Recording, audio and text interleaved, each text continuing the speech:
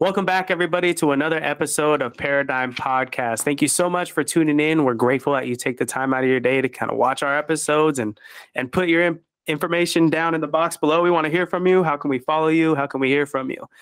So just like always, we're going to jump in with a little bit of a disclaimer. So we here at Paradigm do not claim to have all the answers. We simply desire to be better each day. We make videos in the hope that other people that desire the same can use some of the tools we've discovered along our journey. So before we jump into this week's chapter, we want to urge you guys to subscribe to the channel, like the video, drop a comment down below, and hit that little bell next to subscribe so you guys can be notified whenever we drop a video. And we'd love to hear from you. So all the information you need will be down in the description box below. So the information used for this discussion this week comes from the book Outwitting the Devil by Napoleon Hill. And the chapter we're going to be discussing comes from the chapter titled Definiteness of Purpose. You guys have two chapters that encapsulates my one. What is the second chapter of yours? So the first one's definiteness of purpose, and then education and religion. Right. And so both of those are kind of rolled into this chapter on mine. So go ahead and follow along with us today. So I just have a series of questions. So initially, what were your guys' overall thoughts on these chapters? You guys want me to go first? I'll go first. Yeah, go for it. Devin always goes first. There's a lot of repetitiveness, but one thing I'm picking up, like at least moving forward into these new chapters, so these two chapters for us, is definite and purpose beats everything. Even surmounts love. It surmounts it's like the holy grail of finding who you need to be as a person to outwit the devil. If you're able to be knocked off that board of your purpose and your standing of life, then the devil can grasp you mentally, right? Like obviously, a lot of this is thought process and being able to like harness your own thoughts. Is to control your own thoughts. I think these chapters are a little bit of repetitiveness. That's kind of what I got from it, especially reading the last chapters. But I would like to hear what you guys have to say. But I think definiteness and purpose is like a strong thing that the devil like. It gives you a clear sense of like why you're here and why you're living.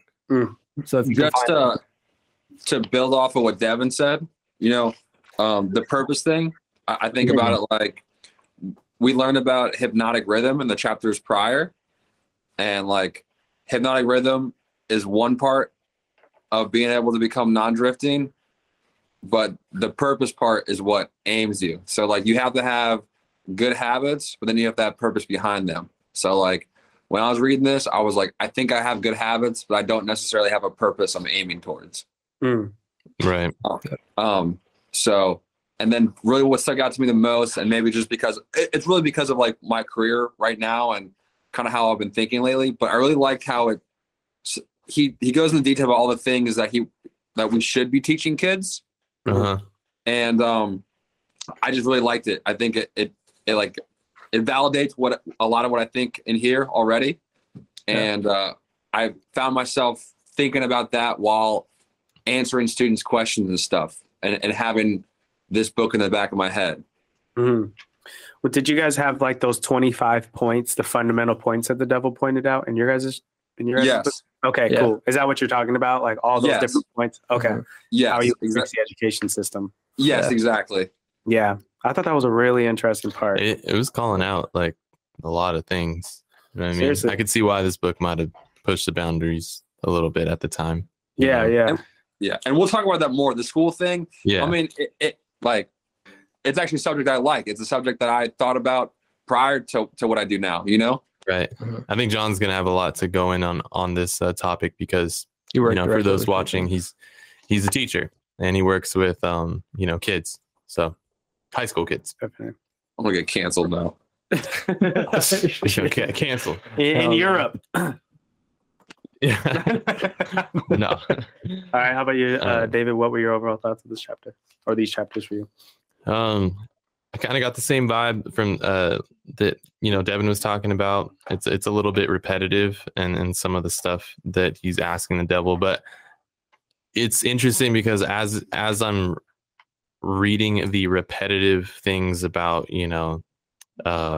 like just habits and non-drifters and thinking for yourself, I think it's written in a way that's being repetitive because it's trying to prove the point that repetition is sort of in itself. Like he's enacting upon the hypnotic rhythm to get the answers from the devil. Does that make sense? Yeah. Yeah, that's a good way to put it. Like building Yeah, because consistency. there's times where the devil's like, why are you forcing me to keep repeating myself or something? But there's the point of that is to, he's practicing what he's preaching. You know what I mean? Just another way to look at it too, like during prosecution, like if you're on trial, you can get like cross-examination, right? And so you can get asked a question in different ways and to make sure you answer like the same way. Right. And like if your answers are consistent, asking a question in different angles, then like the answer is pretty solid. Mhm. Yeah. Right. It's almost like you're telling the truth from all the angles that you're like asking from. Yeah, Yeah. just trying to see if you're consistent in your response. Yeah, exactly. You're trying to see if you're consistent with your answer. Yeah, exactly. Yeah. That's a good way of looking at it. I actually thought this was probably the best chapter up to this point. Yeah. Just because it's like we've talked about the interview with the devil and we've kind of gone over an overarching theme of this kind of interview with the devil, but we're finally stepping into the 7 principles for the actual discussion of the book. So I thought it was really cool to actually finally start to break down, here's one thing that you can really use. Right. So I thought it was a really good chapter. But we'll jump into what does it mean to have definiteness of purpose? I think when he states, when Napoleon Hill asks him, ask the devil, is the habit of definiteness a permanent protection against your control? And he says, no, by no means. Definiteness doesn't close the door. It allows, in his words, it says, the door of one's mind to me only as long as that person follows the principle as a matter of policy. Once any person hesitates, procrastinates, or becomes indefinite about anything, he is just one step removed from my control. So definiteness is that like first step away from, I guess, the devil's opposition, which we know as like God. Once you step out of your own journey, your own definiteness of purpose, that's the first step that the devil like signifies to him like self, that this person may be slowly but surely stepping out of his own like divine way of thinking. Mm-hmm. Right? That definiteness should be like your barricade. It should be like your wall. Like, but I think when he also states, the person with no plan compared to a person that has a sound plan, the definiteness could be the same, and the person with a weak plan can still be as strong as the person with no plan. And Okay. I think, like, go ahead, John. Yeah, I'm happy you said that because I wanted to touch on that. So like a quote right from the book, the devil says, weak plans have a way of becoming strong if deftly applied. And I thought about that. I thought back to, I always bring up like the paint incident and us painting. So like, great example. So we each have canvases. Some of our peers spend a lot of time devising a plan of what they're going to paint, right? And like my plan was weak, but my definiteness of just that I'm going to put paint on the canvas and make art ended up becoming stronger at the end of the thing because like I was just going to paint. That was it, right? Yeah, and right. Even though my plan was weak, the outcome ended up being better. And they had all the planning in the world, but the do the thing never was applied. So the outcome was less. Mm-hmm. Yeah. And I think that was I guess a point that really stood out to me is you don't need to know exactly the plan from start to finish. You just need to start, and then you're definite in purposeness. Like the reason why you started should be stronger than why you're trying to finish, right? Like you should be able to push yourself to the finish line just by starting. And while you're moving through your challenges and the successes and the pitfalls and the upbringings, like you'll be reminded on why you started and why the devil can't knock you off your path. It grows as John was saying, like it grows over time. Yeah. I heard a quote back in my early days of starting college. It was sometimes God requires you to take a couple steps in the dark before he turns the light on. Yeah, I've heard that. And I think it kind of boils down to faith. Even if you have a weak plan, you have a general aim, taking a couple steps in the dark before the lights turn on. Yeah. it requires faith and some sort of definiteness that this is my end goal. Mm-hmm. Right. So that was kind of just a quote that stood out to me in the sense of weak plan, definiteness versus strong plan and indefiniteness. Yeah. Right. One of the big things about why definiteness of purpose is it's one of the huge principles that he kind of institutes in this book is it's the antithesis to drifting. Yeah. Right. I'm not drifting if I'm certain about where I'm going. Mm-hmm. So I think that was a big plan of attack overall in this chapter for me, was like, this is why we have definiteness of purpose is to get away from drifting, but that doesn't mean you're completely secluded from the bribe, right? That he talks about. I like when you said that, it reminds you of faith. And that's where I took my notes, was where Napoleon Hill states, he asked the question, he says, in other words, if one cannot be always right, one can and should always be definite. Is that what you're trying to get across to me? And the devil says, that is the idea. People who are definite in both their plans and their purposes never accept temporary defeat as being more than an urge to greater effort. And it's like, you're going to be defeated. The devil's going to try, like, whatever form of devil that you see in your life, like, it's going to try and get you to quit. Jump into a little bit later in the chapter too, because I think that ties in perfectly with what you just said, was that there's a quote that says, the person who moves with definiteness recognizes the difference between temporary defeat and failure. Mm-hmm. When plans fail, he substitutes others, but he does not change his purpose. He perseveres. Yeah. So I thought that was interesting that even if someone knows, their plan and they stick with their purpose or their definiteness of purpose or their intention, because there's, I guess, what definiteness of purpose could also mean just intention, that you know the difference between defeat and temporary defeat and failure. Mm-hmm. And success isn't even guaranteed, even if you have both of those, right? So I thought that was interesting. Did he mention Thomas Edison in your guys' copy? Yeah. Okay. So, the purpose, or his intention was to keep trying, right? And then took 100 failure or temporary defeats, thousands of temporary defeats before we have electricity now. So shout out to Thomas Edison. No, we talked about what was it? Light bulb? Yeah, the light bulb. All right. Yeah, I don't know. Electricity that's usable, right, on a grand scale. Right. So, John, if a student came up to you and was like, "Hey, I've read this book and it talks about definiteness of purpose, but I don't quite understand what that means," what would you tell them? And how can I use it? The how can I use it part is how I would touch on, because the first part, that's kind of a thinker, Yeah. But how can I use it is setting realistic goals. Like, your whole life is like one big thing. So it's kind of hard to think like, what's my purpose, But for example, I was thinking of you, Jay, with, you wanted to be more in shape and you set this goal for, I think it was 400 miles in a year. Right. Mm-hmm. So like the purpose, like what you definitely have to do was you're like, I have to run 400 miles. And you racking miles every day, every week. And if you took a couple of days off, you could calculate how many miles you still need to run. Yeah. And by applying that, you achieve something, Mm-hmm. And what you achieved along the way, like only because that was your experience points. Yeah. So if you can just find little things in your life to at least be like, I want this, I'm going to do these things to make it happen. And like, let that kind of guide you, so like, what do you want? Like physical fitness is always the easy one. Yeah. And like, you set a goal and you're definite about it, Yeah. So almost like, identify the boulder and then identify the pebbles that make up the boulder.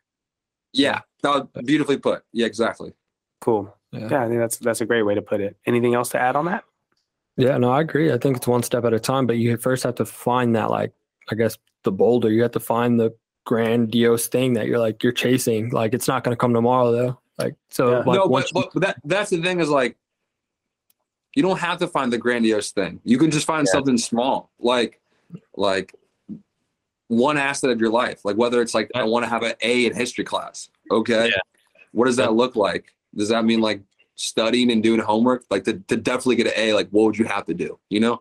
I was just talking to Johnny about this. You know, shout out to Johnny. He's the one who recommended this book. We were talking last night on the patio. Yeah. What we're talking about right now, I think, is what kind of sets the hypnotic rhythm in motion. Because he asked me, what's the difference between motion and action? And it didn't really make sense to me at first, because I was like, well, what do you mean? What's the difference between motion and action? But he basically said that the motion is the plan to do something, and action is just like the actual verb. It's doing something, and then doing something like action, right? You have a goal of, you know, running, would you say 400 miles? Yeah. So instead of, you know, planning so much to the point where it doesn't happen, you had to initially take the action to actually get it done. Mm-hmm. And then over time that builds the habit of it, because it becomes second nature to you. You're like, oh, I guess I got to run. You know what I mean? I was just thinking about it as an example for yesterday. It was about 6 p.m. and it was like kind of dark outside, and I wanted to go out and do something. But then I was like, I feel like I'm just going to go take a run right now. But the old version of me, I think, wouldn't have gotten to the habits of running unless I took so many action days of me just like, all right, I got to be a runner. I want to be healthy. That my purpose was to get fit. So that became something that's ingrained in me now just by simply taking the action. Does that make sense? I thought it was interesting. And I think it kind of applies to what we're talking about. You know what I mean? Yeah. It's interesting. He said the word motion. I think that's interesting. Yeah. Because it's usually the motion to do something. I have a motion to run. You know what I mean? Right. Definitely. All right. So I'm gonna relay that into a question of, what are you definite about in your life?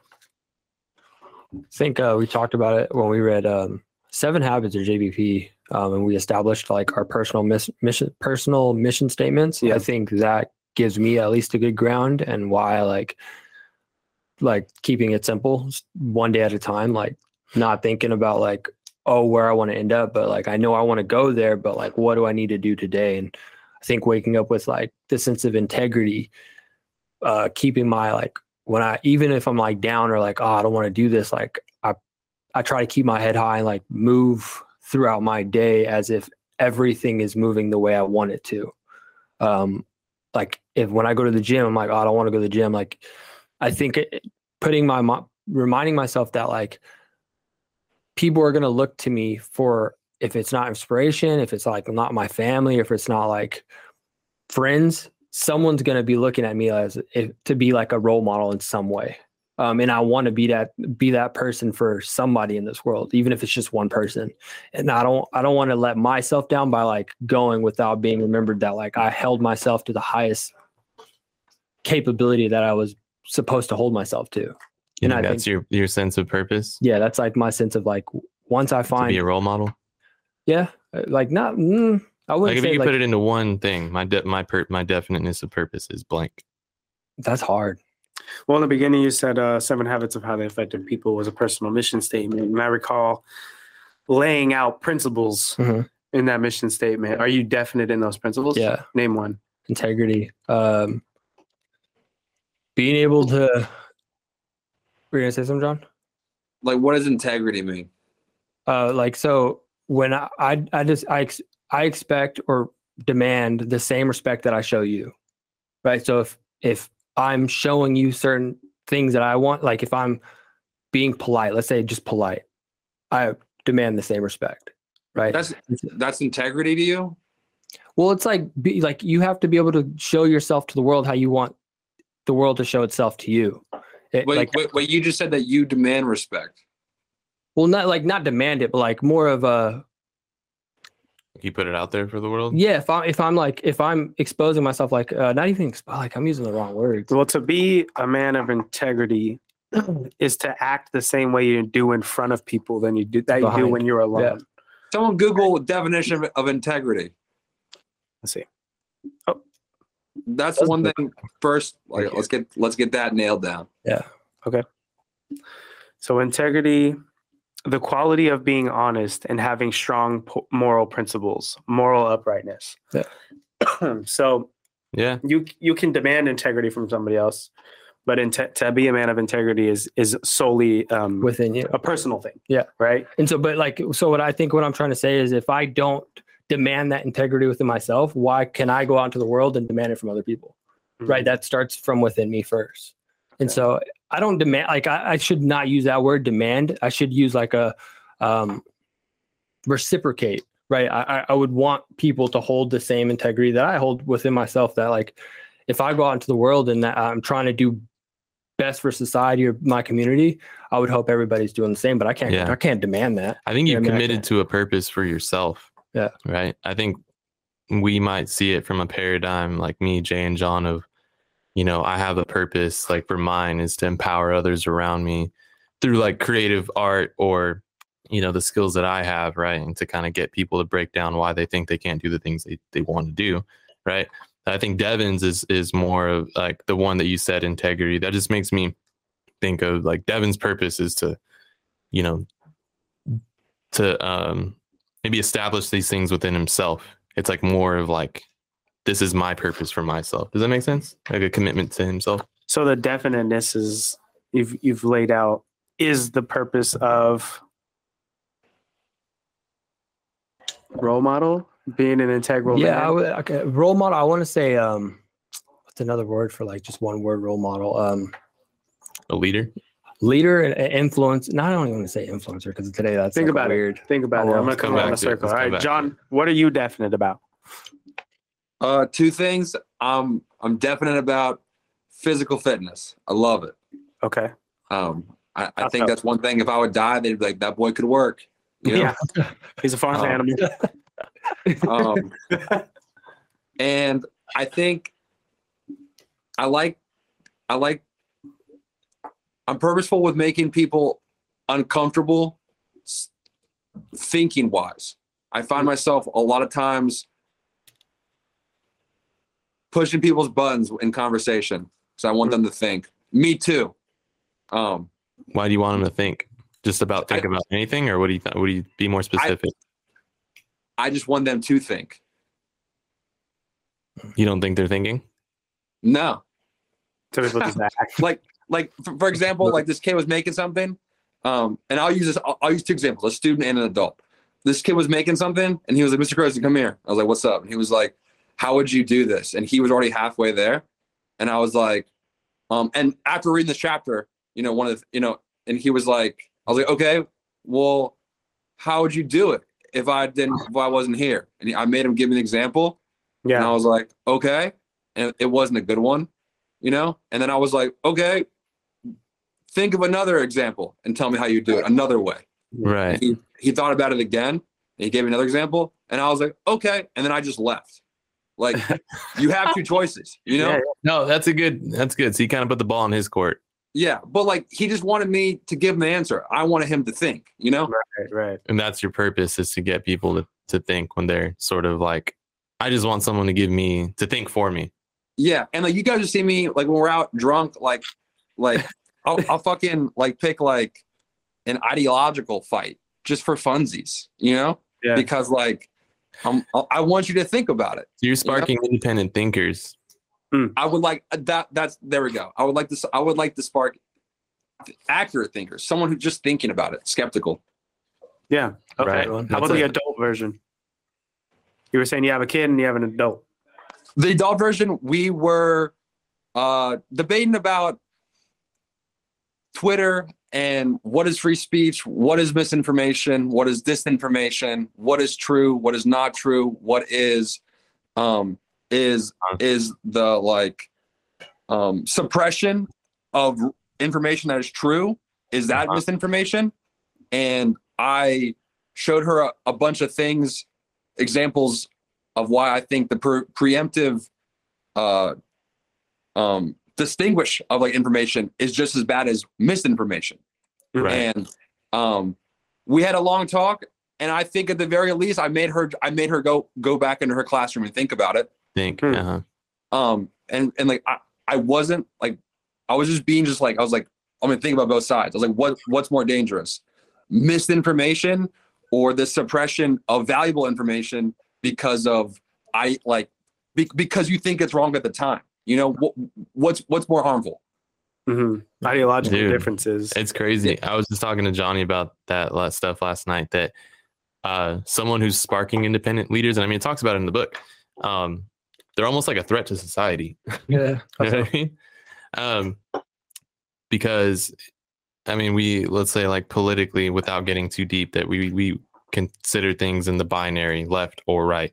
But if the whole point of living here is the ability to, I see it this way, you see it this way. We could fight and, argue and talk shit. But at the end of the day, we can recognize, okay, maybe we could start to see it a little bit differently, but come to our own decisions at the end of the day. And it's okay. Yeah. Right. That's the cause of independent thinking, or the person that's sparking independent thought. Let's say John, for example, right? There's someone that's super one way, and he's like, no, like think for yourself, like, you know what I mean? Consider this and whatnot. He's a threat to a lot of people that think like that and see him as something that's like completely opposite of like what's foundationally in their eyes ideology, the ideal version of what John should be. You know what I mean? Does that make sense? Yeah. Yeah. I don't know. It gets me thinking. Yeah. Independent thinkers. That's why it calls out. If the devil saw more independent thinkers. How would you define an independent thinker? Someone who can accurately think. Someone who is skeptical of the truth. Who sees both sides, or is able to. So when you say because like back to what you're saying, David, like the binary left and right, like not even thinking about politics, but like let's say like types of computers, Windows versus Mac. When like how John said, accurate when you can think accurately. Well, accurately is based on your own personal paradigm, right? Like I think there's an objective truth in a lot of stuff, but we decide to have different opinions about a lot of things because we have different truths. That makes sense, right? And I think the person that's no, really, I'm like Trump. Wrong. Yeah, all wrong. Look, there's only truths. We don't have different truths. We have different opinions. Wrong. Truths are like fact. Like I have a blood type. That's a truth. Okay. Yeah. I have a height. That's a truth. I think I'm funny. That's an opinion. Yeah. No, I agree with that. I think I was like. Because you're saying accurate of thought, like, well, the accuracy of your thought is based on like how true your thought is, right? Because what if we're talking about like Windows versus Mac? That's all opinion based. There's no real fact behind any like this computer is better than that computer. Well, do you? Sure there is. You could look at the specs of the computer. Yeah. So how fast does it like compute, right? Like if how nice is the screen? What apps can it run? What storage does it have? How big's the screen? That's the truth. I think we're getting hung up on the word accurate, right? That's because accurate, like it's hard to like I know you guys are saying like truth is based in objective understanding of something. Like absolutely, I agree with that. But I think when you say like accurate of thought, like when you're talking about like let's say debating with somebody, your accurate thought could be in truth, but this person's trying to push you off that, and like you guys both know and understand like. The accurate and the truth that you're like the facts that you're providing is based on everybody seeing the same facts. Objectivity. Like, is everything that you're stating objective? Because if this person's willing to knock you off of that, I don't understand. I think we're getting off train a little bit. Yeah, so I'm probably thinking a little bit too much about like the accurate. No, I think it's the example, right? Because what you're asking is preference, and that's where subjectivity comes in. But if it's something like man versus woman, there's objectivity in that debate, right? So there's truth in that debate, right? Because it's been founded on science and years of study. True. But when it comes to computer, that's a completely subjective idea. But I'm going to return us back to the question of, and I'll ask you, David, what are you definite about? What am I definite about? Am I getting this pussy, dog? Sorry. Dog. Yeah. Devin's mom's in the room, dog. No way. Yeah. You can't hear that. Cancel. No, you're good. Woo! Dude, yeah, dude. Uh, Yeah. Sorry. You're good. No, my definiteness of purpose is to I go back to kind of the mission statement that we talked about when we first read Seven Habits, was just to simply empower those around me through the skills that I have, and creativity, and being able to use it as a vehicle to show people how to think differently, even about themselves. Mm-hmm. So Um, my follow would be, how does that apply? How are you applying that? How am I applying that? I think just being a graphic designer here in Fresno, I think the creativity, like when most people think of creative arts and just like the art and design in general, they look to, bigger cities and like LA, SF, New York, Bay Area type stuff. And I think there's a lot of potential here in Fresno. I think people just got to be able to see it for themselves within themselves. So I think, my purpose is to empower those who like even artists or young artists, young designers, to see that it is possible, and it just takes you to see it for yourself and empower others around you. Like, we're all on the same team. And so I think that's how I apply it, is I have to put myself in a position to give back and provide that knowledge or whatever, just inspire. Like my path may look different than yours, but it is possible. And so I try and do that for the artist community. Okay. And here in Fresno, so you're trying to be that lighthouse. Right. Yeah. Okay. So I lead a design group within the tech ecosystem that I work at, Bitwise. I have the designer meetups.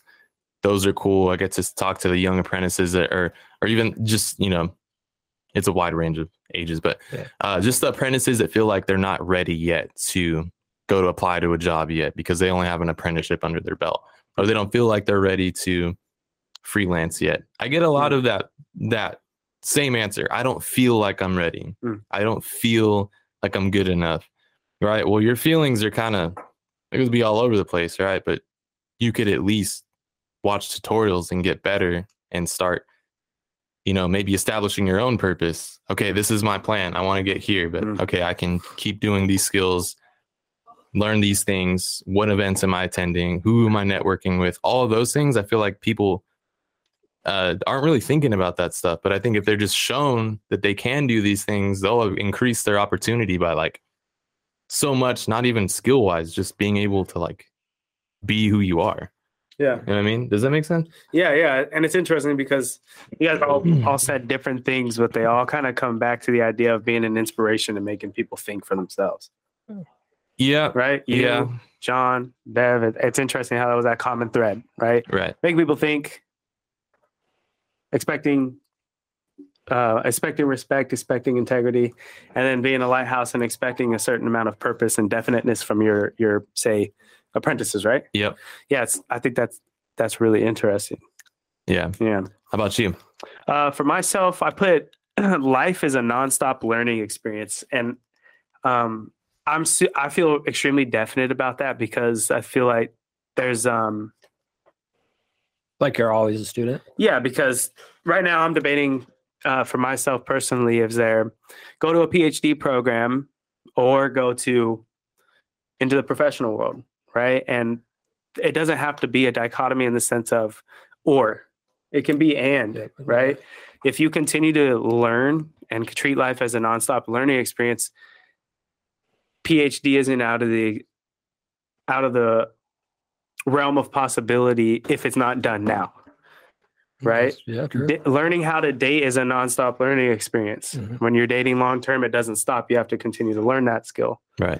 I think personally that's a definiteness of purpose in my life, is that I don't ever want to stop learning. Yeah. Okay. Right. I like it. That's mine. That's one of them that I really took away, is that the purpose is to not stop learning and to be definite in that. So that would be mine. So my next question, unless you kind of cleared yours up. Yeah, well, I haven't I need to clear it more with time. You know what I mean? Because I think I don't want to project. Okay. And I think that needs to be more clear. So I think Need a little more time. yeah. Okay. like, That's fine. We'll come back to it. So well, there's a litany of exchanges in this chapter, but I wanted to ask, were there any exchanges between Hill and the devil that really stood out to you in this chapter? Let's see. Mhm. I could start with one. You guys continue to look.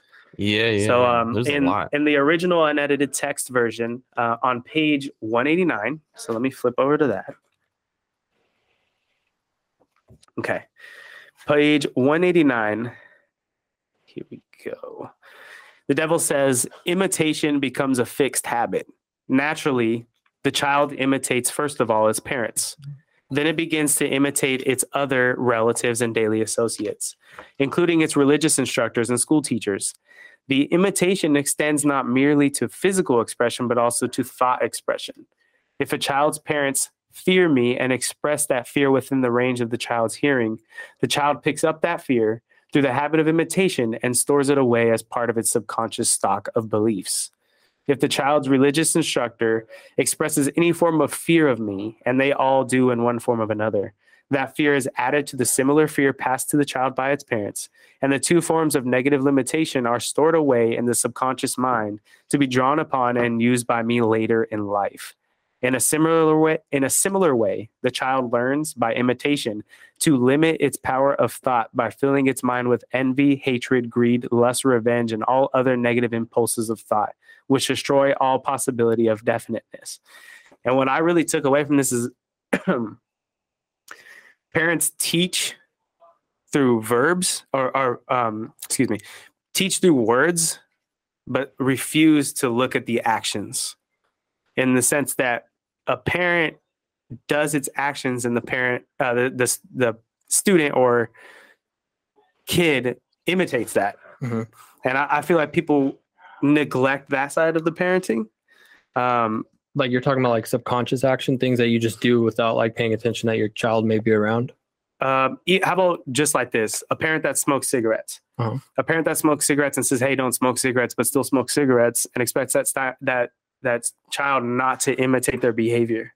Yeah. Imitation is the immediate way of learning for a baby, right? So if you act in a certain way and a child imitates that, before the child can even think for itself, it's already been wrapped into the devil's web. I see what you're saying. If you have bad habits and a child imitates that, which is the first way the child learns, immediately that child has no chance. Yeah. Right. I think that stood out to me because I grew up around many different people, many different figures in my life, and imitation was a big thing. But if you latch onto the wrong person, that can lead to a lifetime of problems. Yeah. Well, I don't even think it's latching. I think imitation just like if you're a child, then like that's all you know is to imitate. Right. And think about what you can imitate nowadays. Yeah, it's kind of crazy. Right. I mean, everything's at your I disposal. have a younger sister. There's women in my life. If you were to imitate what you see online, what would you look like? You know what I mean? Yeah, it's interesting how powerful imitation could be. So that was one that stood out to me. And it makes you think too, because I mean, kids aren't out of the picture, and that's something I desire later in life. Things have to be corrected before that can happen.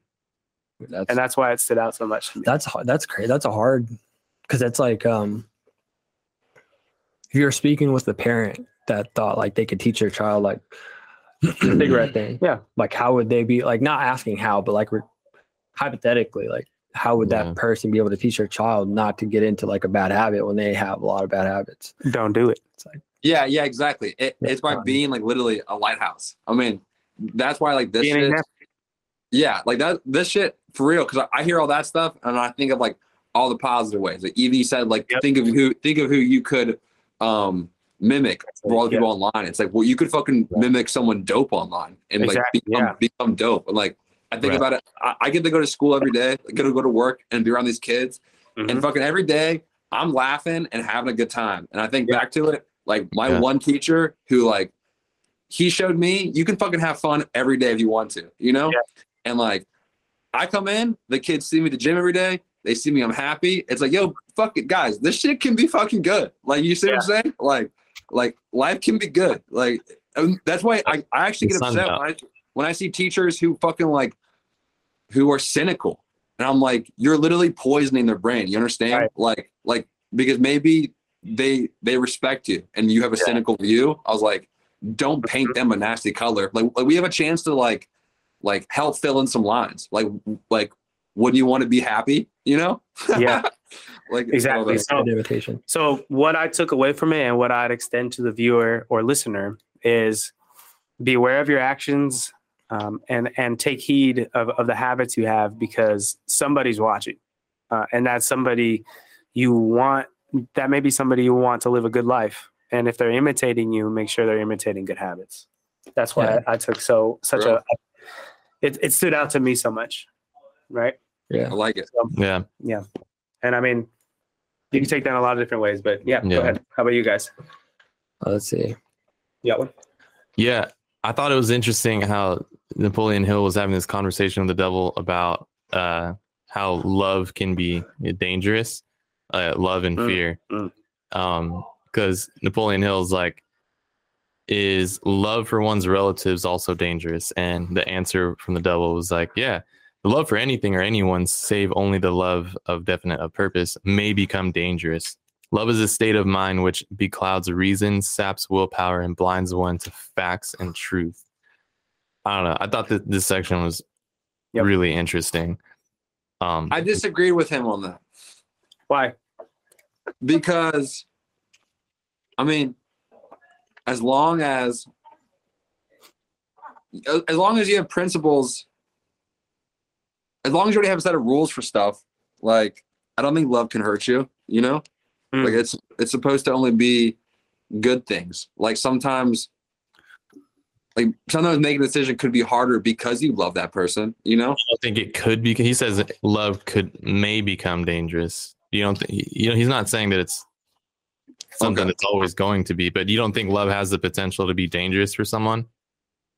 No, dude. If anything, love is like, see, I disagree. What rescues you from danger, you know?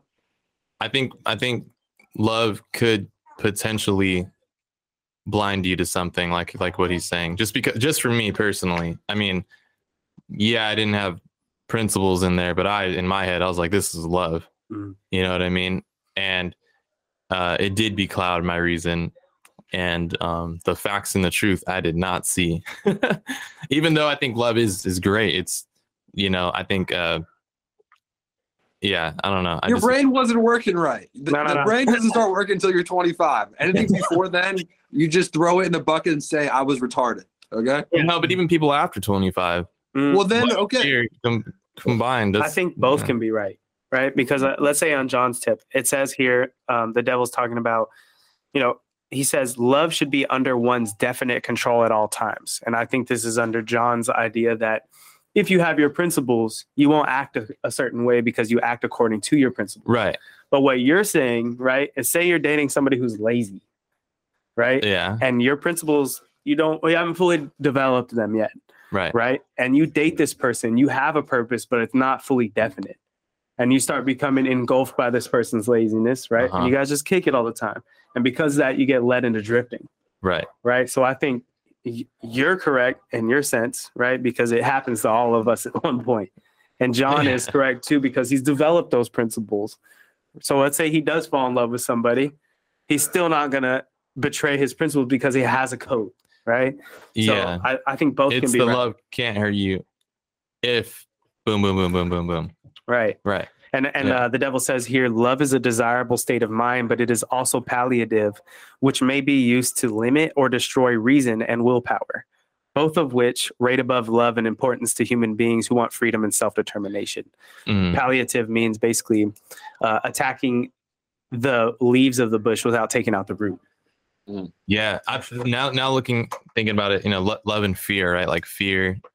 Why would love make me? Why would it be dangerous? And I think at the time for me personally in my life, when it was dangerous for me, it was that there was a lot of fear at the same time for love, because I was fearful that I didn't want this to be something I didn't have anymore. Right. My fear was the loss of love, which is literally talked about in the book. Right. So I could see how that, totally could be dangerous for someone. Right. Like, I don't think that's the only thing that.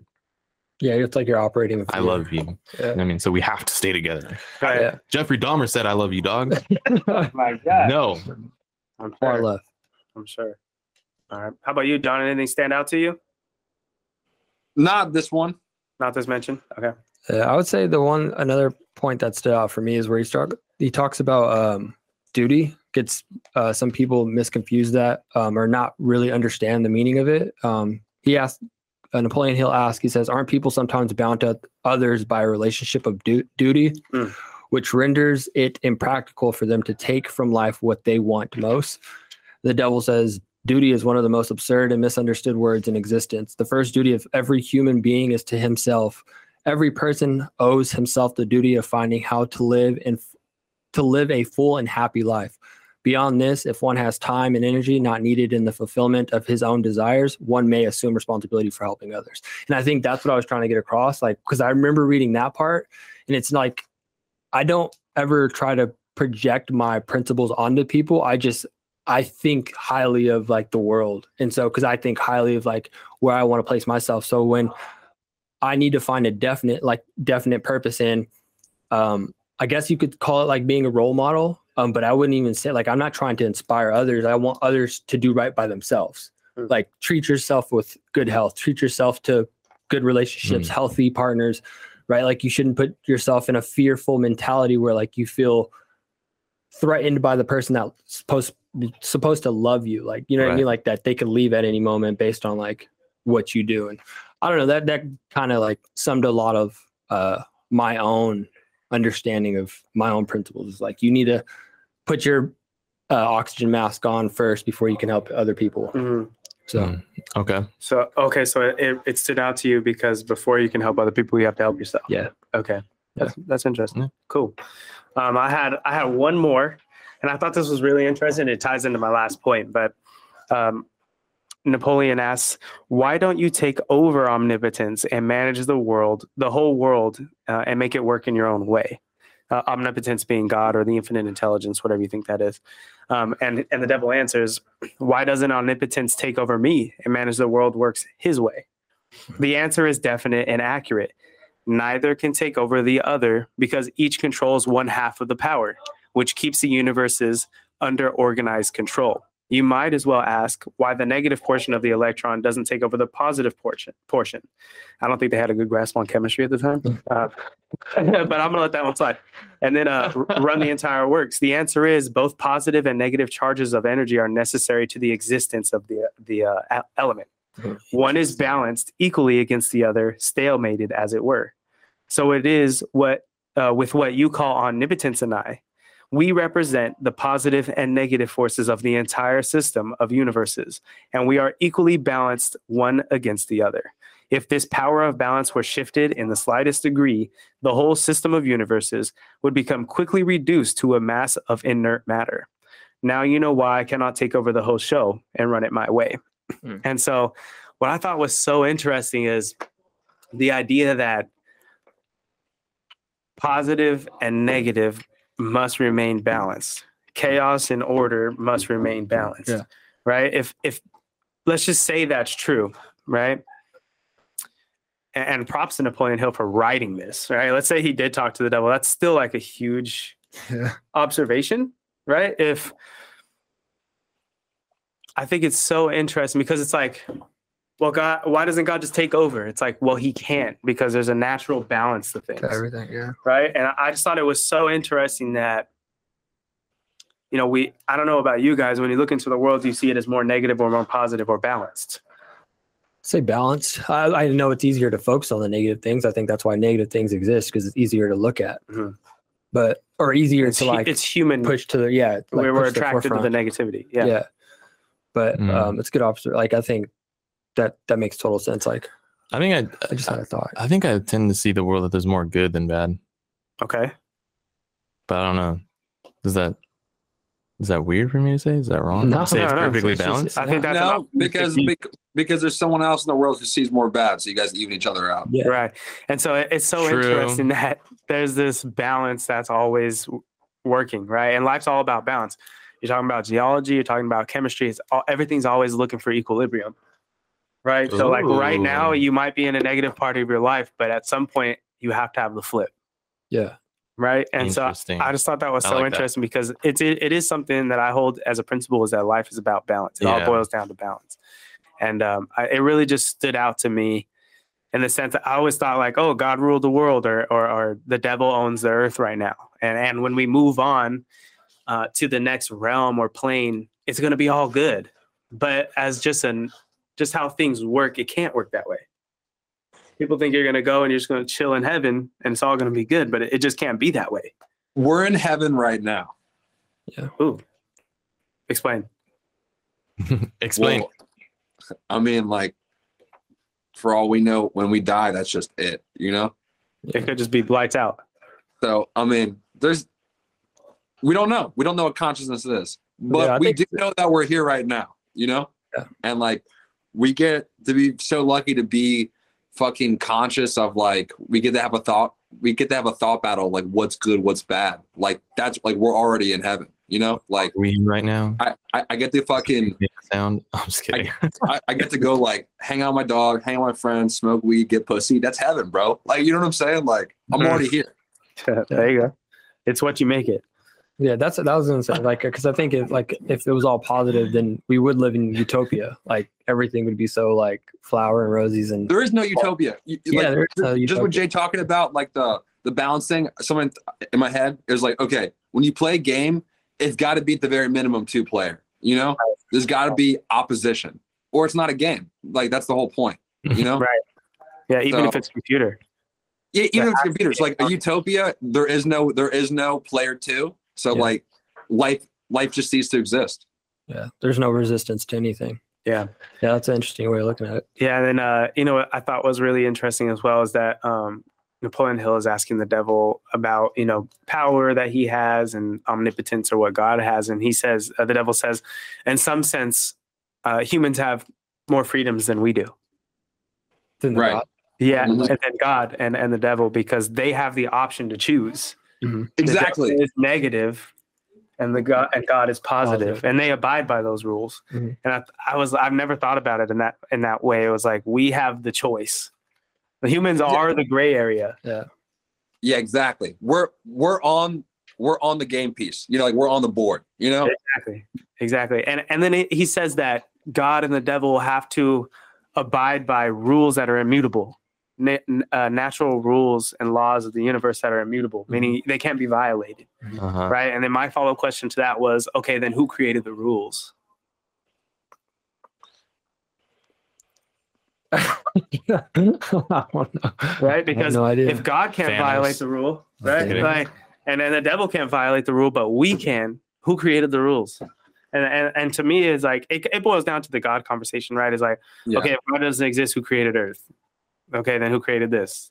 Then who created this? And you're trying to get to the root of everything, and it's impossible for humans to understand and comprehend that idea. That's And- why we have God. That's why we shouldn't.